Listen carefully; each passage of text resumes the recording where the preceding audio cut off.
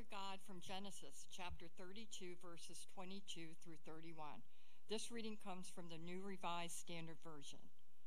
The same night he got up and took his 2 wives, his 2 maids, and his 11 children, and crossed the ford of the Jabbok. He took them and sent them across the stream, and likewise everything that he had. Jacob was left alone, and a man wrestled with him until daybreak. When the man saw that he did not prevail against Jacob, he struck him on the hip socket, and Jacob's hip was put out of joint as he wrestled with him. Then he said, "Let me go, for the day is breaking." But Jacob said, "I will not let you go unless you bless me." So he said to him, "What is your name?" And he said, "Jacob." Then the man said, "You shall no longer be called Jacob, but Israel, for you have striven with God and with humans and have prevailed." Then Jacob asked him, "Please tell me your name." But he said, "Why is it that you ask my name?" And there he blessed him. So Jacob called the place Peniel, saying, "For I have seen God face to face, and yet my life is preserved." The sun rose upon him as he passed Peniel, limping because of his hip. The word of God for the world.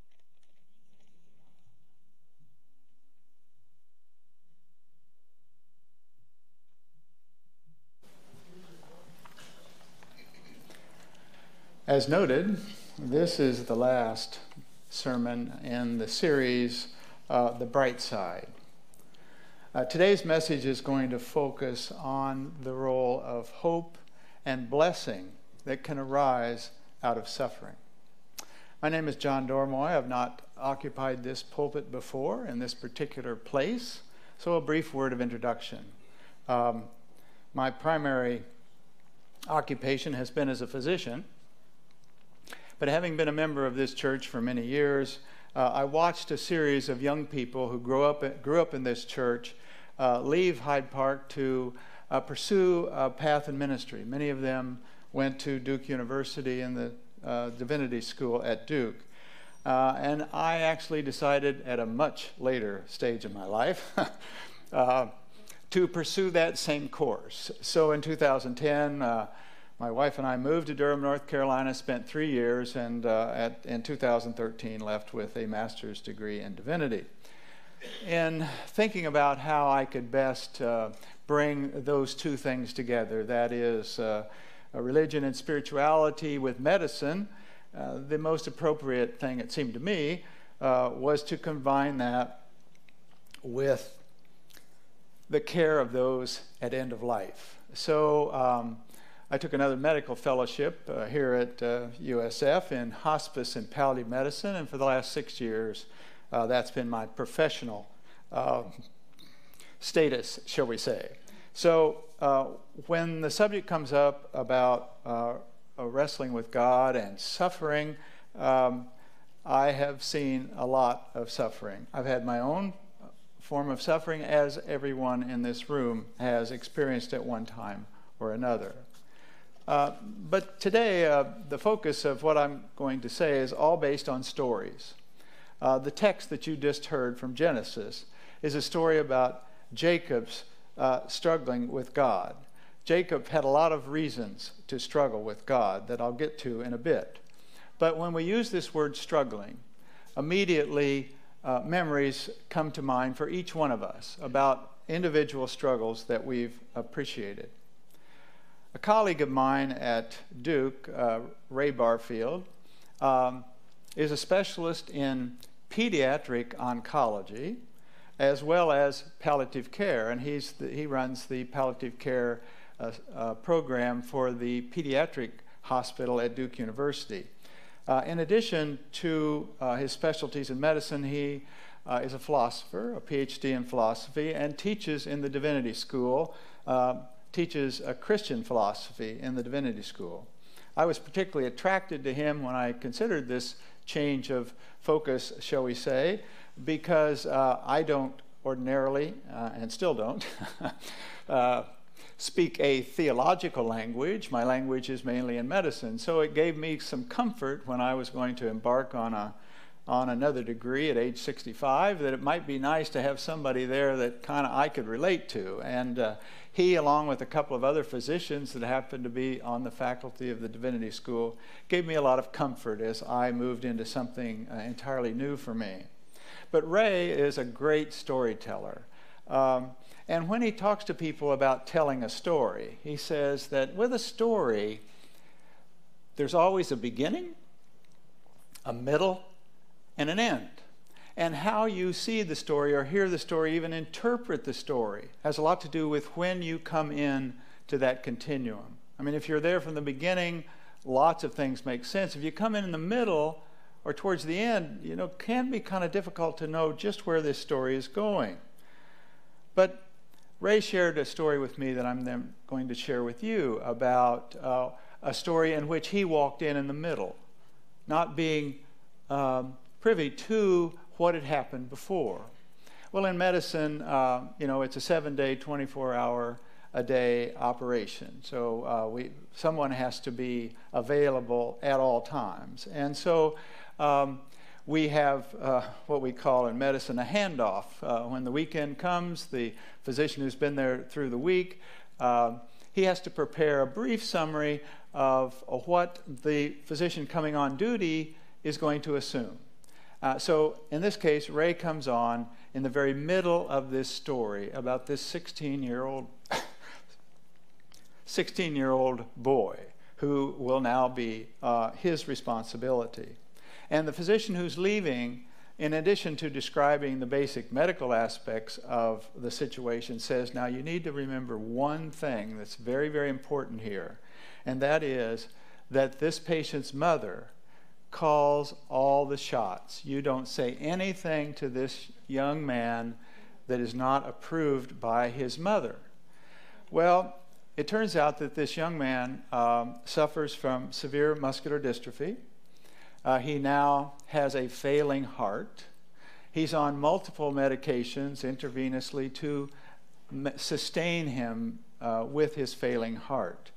But it's very important, the mother says, you cannot, whatever you do, you don't say anything about the fact that he is dying. And indeed, he is dying. He's had multiple hospitalizations over the many years. This kind of contradicts the basic philosophy of palliative care, and that is, in palliative care, we want people, patients and families, to have a clear understanding of the medical aspects, and particularly the prognosis. I mean, what can we expect? When prognosis is limited, meaning, say, in weeks or months, that's important for people to know and families to know, to be able to make certain preparations, to say certain goodbyes that are very important. So here's a situation of a 16-year-old whose mother does not want him to know that he's dying, and therefore no preparations have been made, and he's getting very close to the end of life. This would be something my friend Ray would have some difficulty with. So he said to the mother, well, with your permission, is it all right if I go in and speak to your son? Well, she was accepting of that, as long as he understood the ground rules that had been laid out. So he goes in to see the young man, who's sitting there in the bed like this. You've all seen this. These young people have these games and they're playing. And the young man didn't look up. I mean, it's just another doctor. This guy's been in the hospital so many times he knows the routine, and he's probably really tired of the routine. So he doesn't look up. He plays with his device. And Ray says to him, well, your mother seems to be awfully worried about certain things. What do you think's going on with her? Click, click, click, click, click. He says very casually, she's worried about me dying. Really? Is this something you've talked to her about? Of course, he already knew the answer to that. Is this something you've talked to her about? Oh, no. She doesn't want to talk about that. So the other big question we ask people that are approaching end of life is to try to define those things that are really important to them, that they really want to be sure they do, or things they want to see, or places they want to go, or whatever. So Ray says to this young man, well, what is the most important thing for you right now? And he says, I want to go home. He's been in the hospital probably a good part of his life with this terrible disease. So that's a big challenge. Somebody's on all these drugs, got all these drips and infusion pumps and all this sort of thing. So he goes out and meets with the mother and says, well, this is what he said. He says, you're worried because he's dying. Well, she was pretty taken aback, and Ray suggested, you need to go in and talk to him a while. So she went in and spent an hour or more, and as she came out, she said, I want to take him home.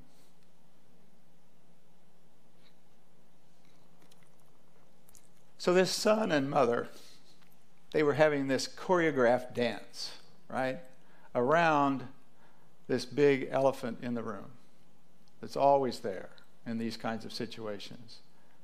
Denial. Don't want to approach it. Don't want to even think about it. But they made all these arrangements in spite of the difficulties, were able to move him home. A few days later, he died peacefully. So the question comes then, how do you make the bright side out of this?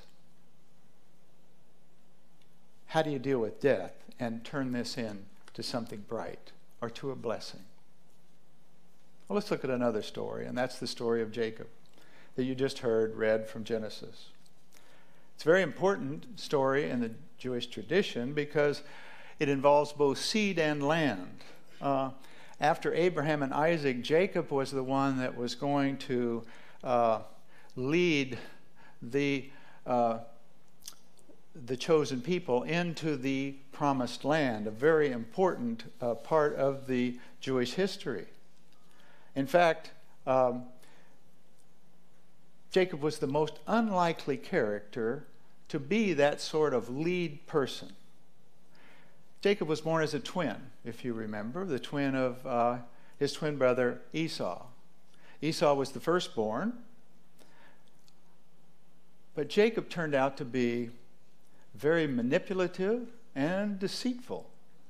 If you recall that story earlier in the Bible, Jacob tricked his father into giving him, Jacob, the birthright that was rightfully Esau's. And in addition, he also deceitfully got his father's blessing that was also really should have gone to Esau. So there was a severe adversarial relationship between these twin brothers based on the deceitfulness of Jacob. So, as I say, Jacob wasn't really a sterling person to be thinking about in this very, very important position. So that part of the story is the beginning of the story. The middle of the story is what we've heard just read from the 32nd chapter of Genesis. So Jacob had labored quite a number of years with his father-in-law Laban and had acquired a lot of what we would call property in the sense of animals. He acquired several wives, he had 11 children. He'd become very successful. And so it was time for him to leave his father-in-law and return to his homeland. So he gathered all of his family together and all of his animals, and they began this journey. And they reached the river Jabbok. And Jacob took all of his family to the other side and got them settled. And then he returned across the river to be alone. And why would he be alone? Well, he was really worried about his brother Esau coming to exact revenge on him. So he was alone on the other side of the river. And the Bible tells us, as you've heard, that he wrestled with God all night. Now, in the Bible, it doesn't initially say that that's God. It says it's a man, and then there's the idea it might be an angel. In fact, if you go to Google Images and put in Jacob wrestles with God, you'll see dozens of portrayals of what different artists have thought this might have looked like, this struggle with God. Very interesting images. But this struggle lasted throughout the night, the Bible says. And towards the morning, God wants to know Jacob's name. And because names are very, very important in our history. And so Jacob finally says, my name is Jacob. And at that point, God says, no, your name will be changed to Israel. And Israel means one who has struggled with God. That's where the word Israel comes from. And that you will then lead the Hebrew people into the promised land.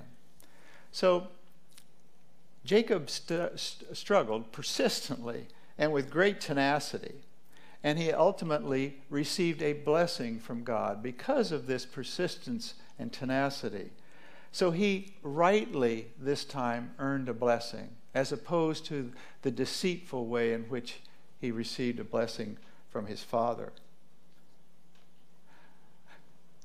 Our lives, are full of struggles. The mother that I depicted in this story that Ray shared with me, she was suffering from anticipatory grief and loss. It's not possible for me, and probably for a few of you, to imagine what that sort of suffering is like. Fortunately, I've not had to experience that. Some of you may have. Was she struggling with questions for God, like, why does my son have to suffer and die? These are common questions in palliative care that happen often. Why does an all-knowing, all-loving, all-powerful God allow such suffering? We call that spiritual suffering, and it's just as real a form of suffering as physical suffering. Where is the blessing for this woman? The blessing for her, I would contend, came when she and her son faced the reality as it existed. Both parties understood that death was very close, but they had chosen, particularly the mother, to not address this. Addressing it, taking him home, gathering the family, being there, sharing with him in his last days, did afford all of them a sense of peace. This is very similar to a book that I read also while I was at Duke that I recall that so similar to this message, and that is Peter DeVries wrote a book called The Blood of the Lamb. And it's autobiographical. This was his daughter who suffered from childhood leukemia. She, like this young man, had had multiple hospitalizations because of her leukemia, needing chemotherapy, needing blood transfusions, and all the things that go with these terrible illnesses. Father and daughter had never talked about the seriousness of this, had never talked about death, until the father realized that all of the children in the children's unit, they talked about death all the time. They saw it all the time. They saw their friends who came to the hospital and died in the hospital. They knew a lot about death. But she and her father had never talked about it. When they finally were able to talk about it, it too afforded them a certain level of peace. Life is full of struggles. Everyone in this room is familiar with struggles. Jacob struggled with God and got a blessing. But, as the scripture says, he also left with a permanent limp to remind him forever about the consequences of struggle. The mother's blessing was that she had been honest and was able to acknowledge the reality of her son's impending death. She too carries something for the rest of her life in the form of loss forever. So where's the bright side of this? How do we sugarcoat this and make this look okay? in the face of these sufferings? Well, the bright side comes out with the realization we have the assurance that God is with us in all the struggles of life. Hope truly does spring eternal. It's the confidence that the Spirit of God will always be present to provide strength, courage, and comfort despite the circumstances.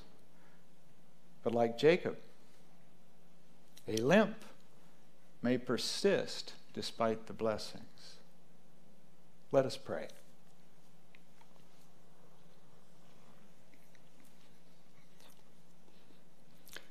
Gracious Heavenly Father, our human memories store the struggles of our lives.